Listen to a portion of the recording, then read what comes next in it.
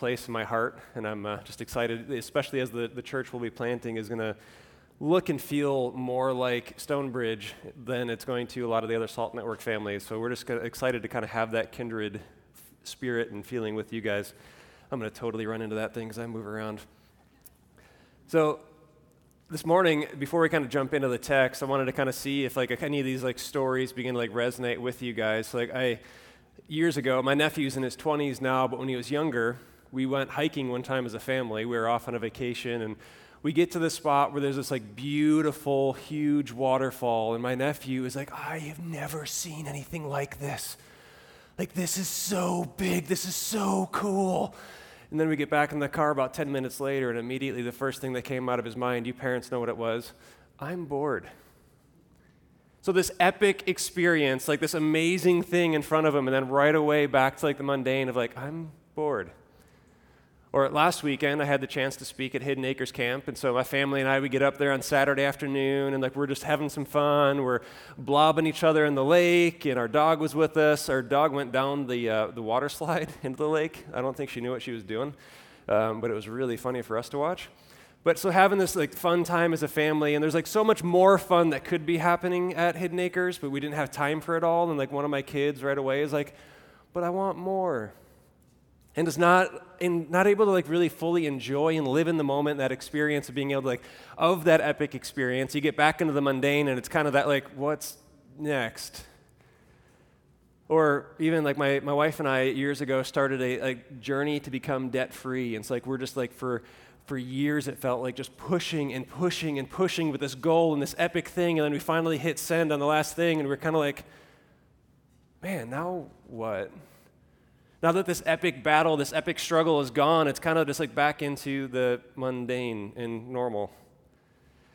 I don't know if any of those stories resonate with you, if you've had those moments in life, but like that's kind of where this text is today. Like last week, if you're tracking along, is this like epic, literal mountaintop experience. Abraham is called to sacrifice his son Isaac, and like God shows up, and the ram shows up, and there's all this thing where it's like, that was like mind-blowing, mountaintop, epic experience.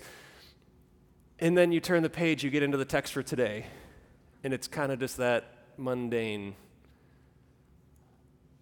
almost like, what is going on?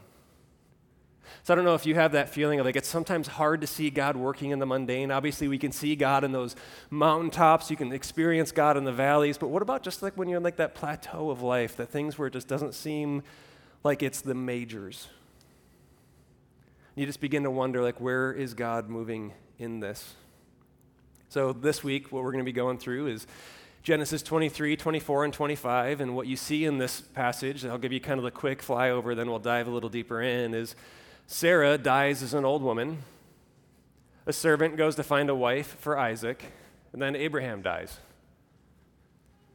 Real riveting. It's just kind of the mundane stuff of life after that mountaintop experience. But what I want you to see is that God is still moving even in the midst of this. This seems so anticlimactic, especially in light of last week, but yet I want to focus on the bigger story of what God is doing in his story and not get lost in the smaller details of what might seem like an insignificant story. So before we move forward, let's review let's anchor this back in the text of where the bigger story of Genesis is going. And so if you've been tracking along, if you're familiar with the book of Genesis, you realize really the book of the whole Bible is like one continuous story arc from the beginning until the end.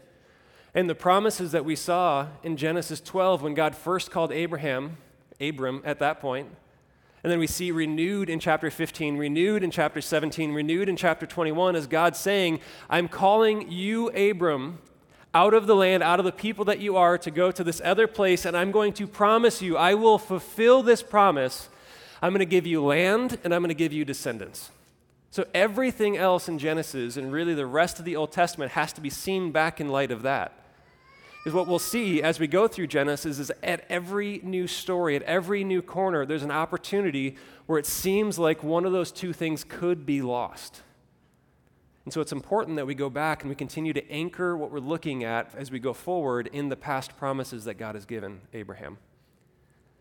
So these stories, again, are not what they appear at the surface. And so I'm going to go a little out of order this morning. So I want to start in chapter 24 with the story of Isaac. Now, the story of how Abraham's servant finds a wife for Isaac is about much more than just finding a wife for Isaac. And this is a really long chapter. Even this morning as I woke up, as I was doing my little hatching thing, laying in bed, I decided to just listen back through these texts. And like, if we just like sat and read this, it would take us about 10 minutes. So we're not going to read the entire chapter, because I don't think you guys really want me just to read at you for 10 minutes. So I'm going to give you kind of the highlight Cliff Notes version of this. And if we start in verse 34, we see the servant beginning to review the story, what happened before that. And so jump to chapter 24, verse 34 with me. And I'm just going to begin to read a little bit of kind of this recap of what has happened so far.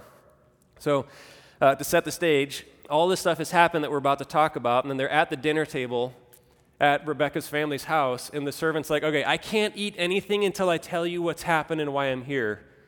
And so he says, I am Abraham's servant, and the Lord has greatly blessed my master, and he has become great. He has given him flocks and herds, silver and gold, male servants and female servants, camels and donkeys. And Sarah, my master's wife, bore a son to my master when she was old, and to him he has given all that he has. Now my master made me swear, saying, you shall not take a wife for my son from the daughters of the Canaanites in whose land I dwell. But you shall go to my father's house and to my clan and take a wife for my son. Well, I said to my master, perhaps the woman will not follow me. But he said, the Lord, before whom I have walked, will send his angel with you and prosper your way. You shall take a wife for my son, for my clan, and for my father's house. Then you will be free from my oath when you come to my clan. And if you will not give her to you, you will be free from my oath. So he continues the story. He says, I came today to the spring and said, O Lord, God of my master Abraham, if now you are prospering the way that I go, behold, I am standing by the spring of water. Let the young woman who comes out to draw water, to whom I shall say, please give me a little water from your jar to drink, and who will say to me, drink, and I will draw for your camels as well. Let her be the woman whom the Lord has appointed for my master's son. Now, before I had even finished speaking in my heart, behold, Rebekah came out with her water jar on her shoulder, and she went down to the spring and drew water. And I said to her, please let me drink. Now she quickly let down her jar from her shoulder and said, drink, and I will give your camels drink as well. So I drank, and she gave the camels drink as also. Then I asked her, whose daughter are you? She said, the daughter of Bethuel, Nahor's son, whom Milcah bore to him. So I put the ring on her nose and the bracelets on her arms. Then I bowed my head and worshiped the Lord and blessed the Lord, the God of my master Abraham, who had led me by the right way to take the daughter of my master's kinsman for his son. Now then, if you are going to show steadfast love and faithfulness to my master, tell me, and if not, tell me that I may turn to the right hand or to the left. At first glance, this story seems odd, seems weird. It's a really long story about this guy that does a really random, weird thing to find a wife for his master's servant. Now, there's a couple things to break down to begin to understand why this story is important and why the authors put this here and why it's important for us to understand in light of God's big story. So first of all, Abraham's command to the servant was, go take a wife from my son, not from the people who were dwelling in, but go find her back from my family's clan. Now, you might at first begin to wonder, is there something special and noble about Abraham's people that he came from? Well, the answer is really no. Because you remember, the Canaanite people that he lives in is a polytheistic religious people. So there's all sorts of gods that they worship, and they do not know Yahweh, the Lord God, who is called Abraham. But Abraham's family doesn't either. So Abraham's family, he was called out of that same polytheistic religion and called to go do this, and that's when God introduced himself to Abram. So there's really nothing special about Abram's clan where it's those are the God worshipers, these are not. So go to the God worshipers instead of the non-God worshipers. And so you begin to wonder, well, then why? Why is this important? I think there's a few things as we think back to that promise that God gave of the land. And if we even think back to a couple of weeks ago when I was here, we were looking through, and after the king of Salem was wanting to give Abram all of these riches that he had gotten, and Abram says, no, I don't want that from you. I don't want my blessing to come from man. I want the blessing and the promises to be fulfilled through God.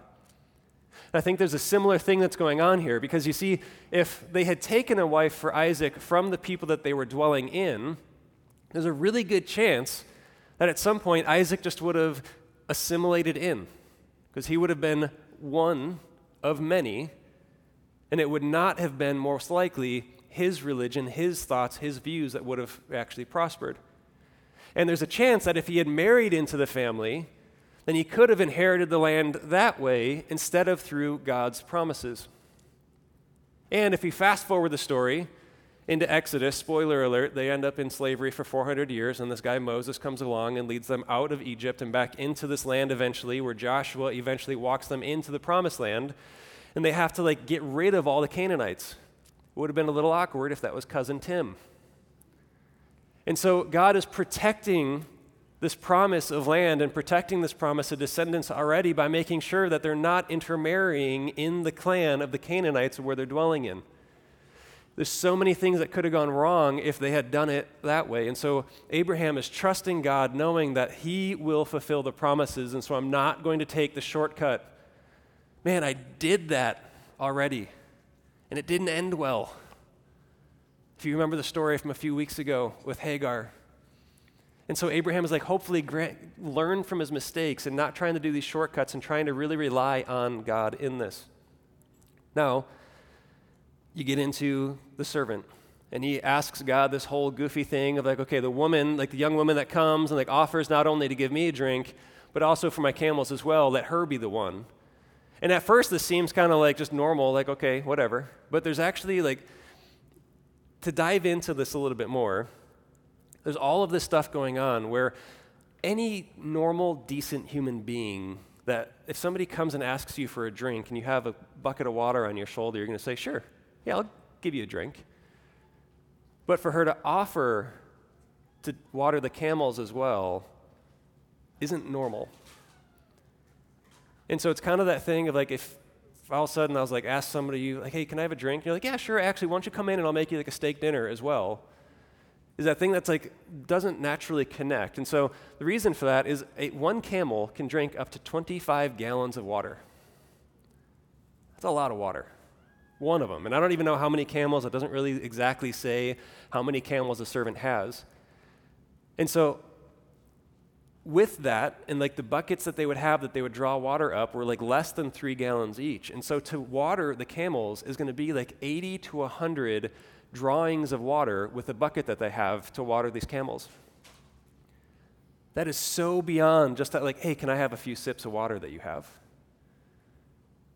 And so this is going to be a long thing that this young woman is going to offer to do. And so the servant is trying to say, God, I don't want this just to be the first halfway decent person that comes along. May this be something that you are putting on the heart of somebody to do, because this is not the normal offering that somebody would do.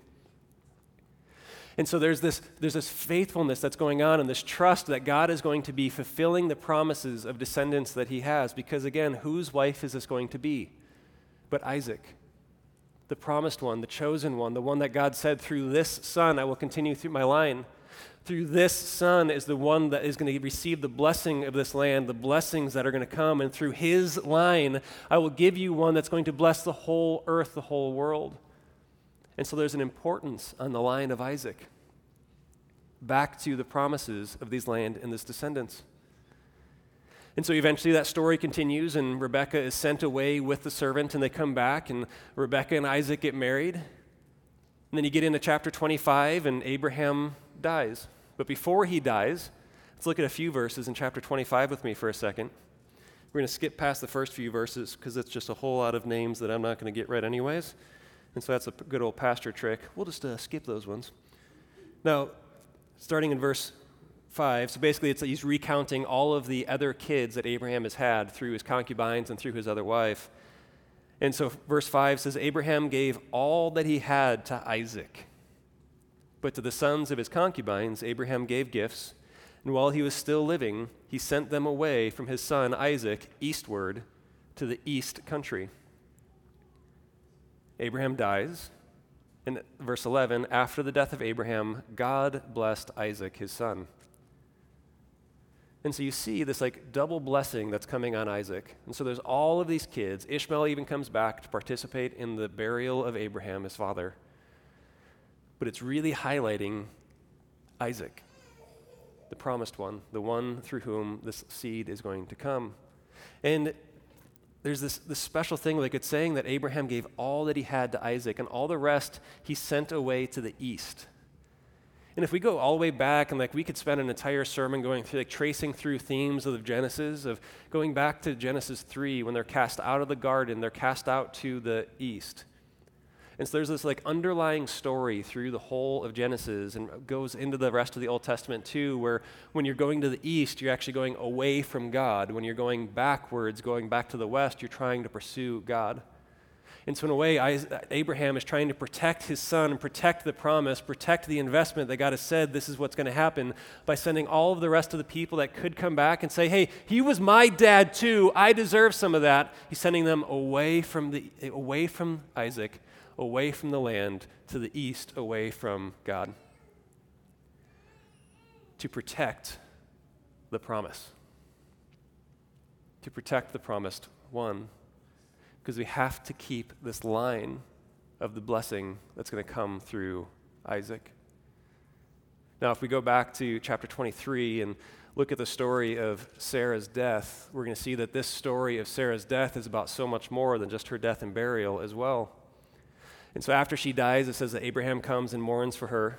And start in verse 4 of chapter 23. It says, this is Abraham speaking, I am a sojourner and foreigner among you. Give me property among you for a burying place, that I may bury my dead out of my sight. This is important to really understand who Abraham is. Remember, he was called out of his place, called out of the land of Ur, told to go to this place.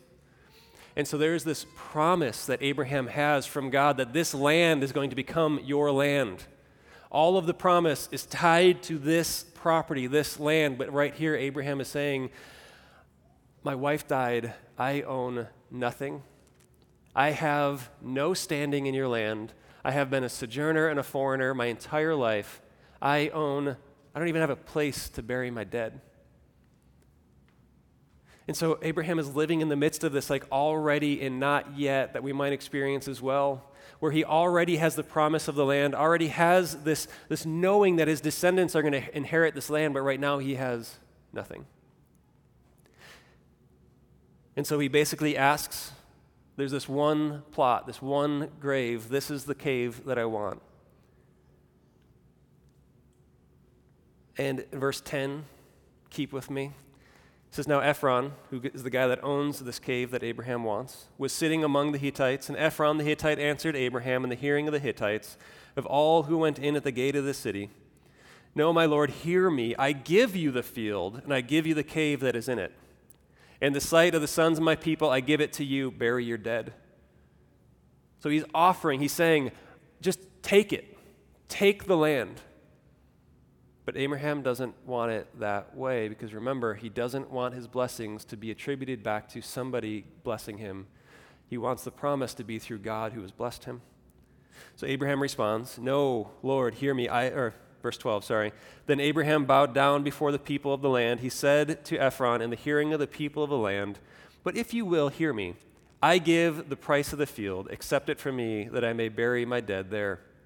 Ephron answered Abraham, my Lord, listen to me. A piece of land worth 400 shekels of silver. What is that between you and me? Bury your dead. So Abraham listening to Ephron, and Abraham weighed out for Ephron the silver that he had named in the hearing of the Hittites, 400 shekels of silver, according to the weights current among the merchants. So you get this like weird, goofy, early negotiations of like, no, like take it. No, like I don't want to take it. I want to pay for it. 400 shekels. What's that between friends? And so it's just this like weird thing that's happening. Now, if we actually like were to like figure out like 400 shekels for that land was actually a really high price. So not only was Abraham wanting to pay the full price, but I think this guy in a way almost was like, okay, you want to pay for it? I'll make you pay for it. But Abraham doesn't want the gift. He doesn't want it at a discount.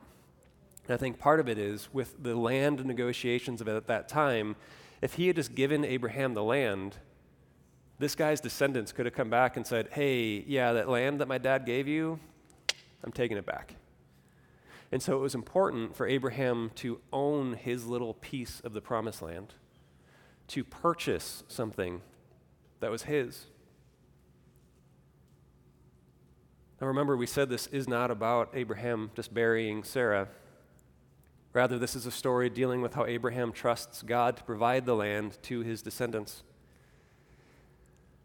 See, rather than the story being only like one section of the land that Abraham legitimately owns, like he owns nothing else in this promised land that God has promised him, but this land he now owns. This land he can say, this is it. This is my little thing that I own.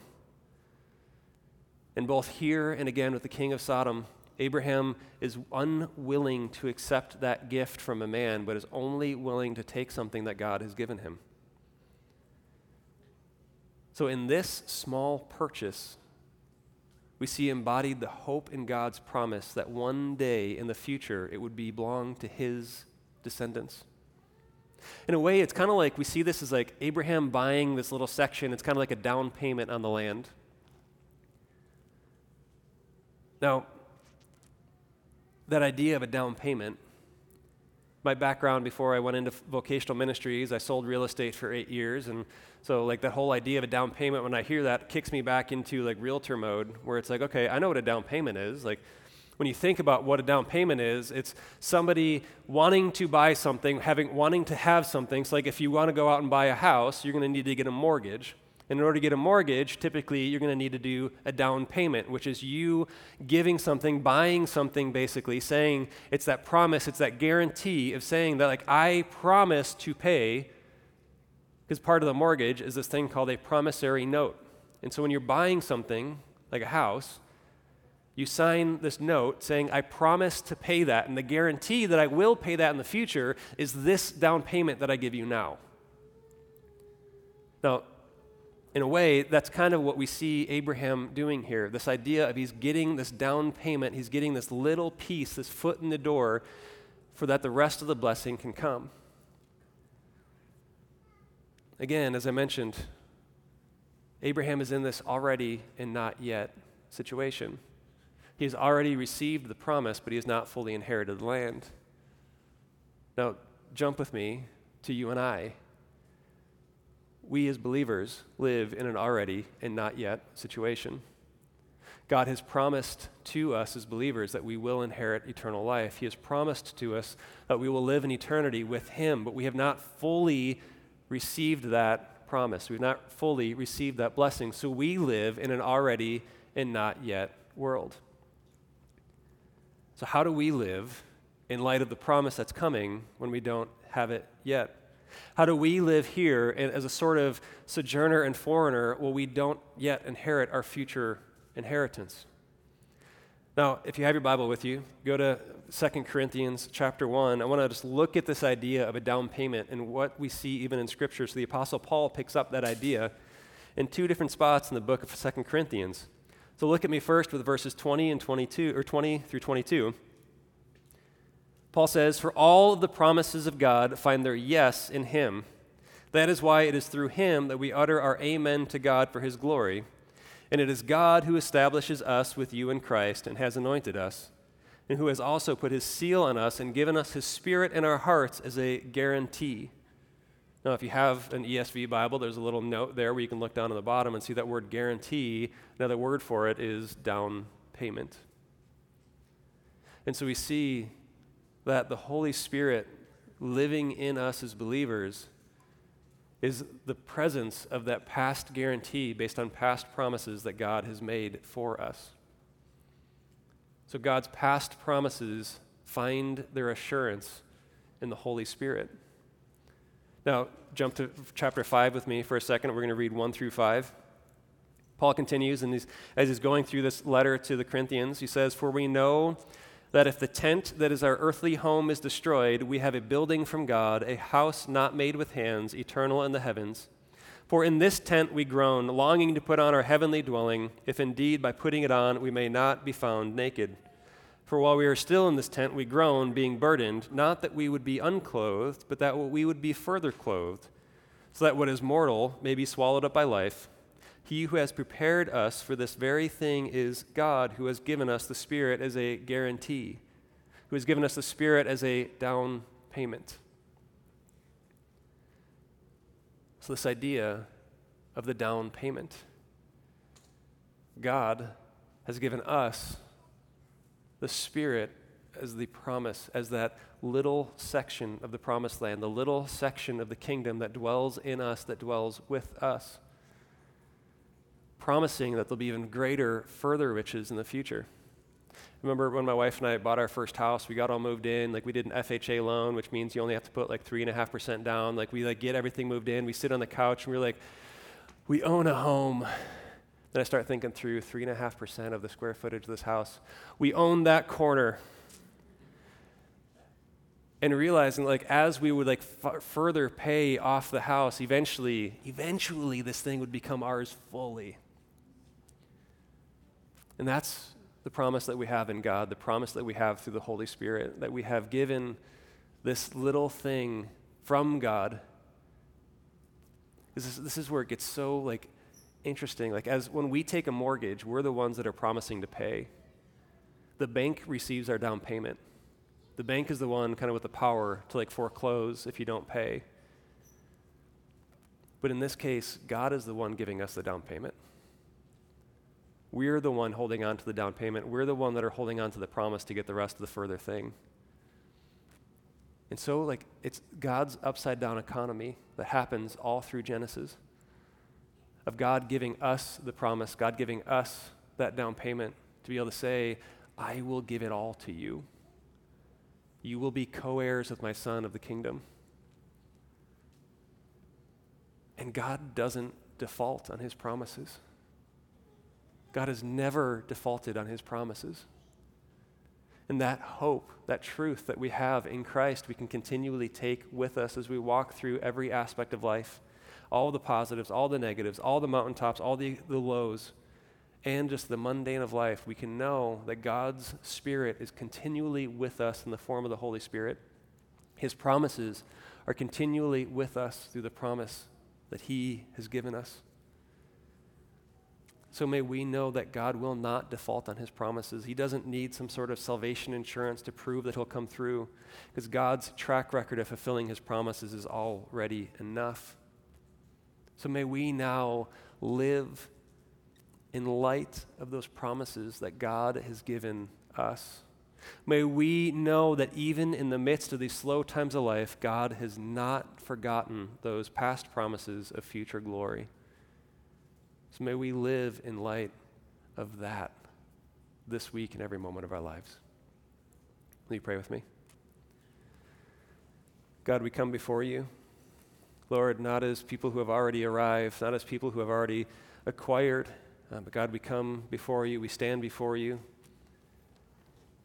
in light of your future promises, God. In light of knowing that you have already done great things in the past, Lord, and that you give us promises for great things that we will inherit in the future. So God, I pray this week that as we walk with you, maybe we're in the middle of a mundane moment in our lives, maybe we're going through a crisis, maybe we're at the top of something. Lord, may we know that no matter where we're at, that you walk with us, that your Spirit is with us through that, God. So God, I pray for Stonebridge. I pray for myself. I pray for the work that we're doing in Marshalltown. God, I pray that your Spirit is continually changing every aspect of that. And Lord, may you make us new every single day. Amen.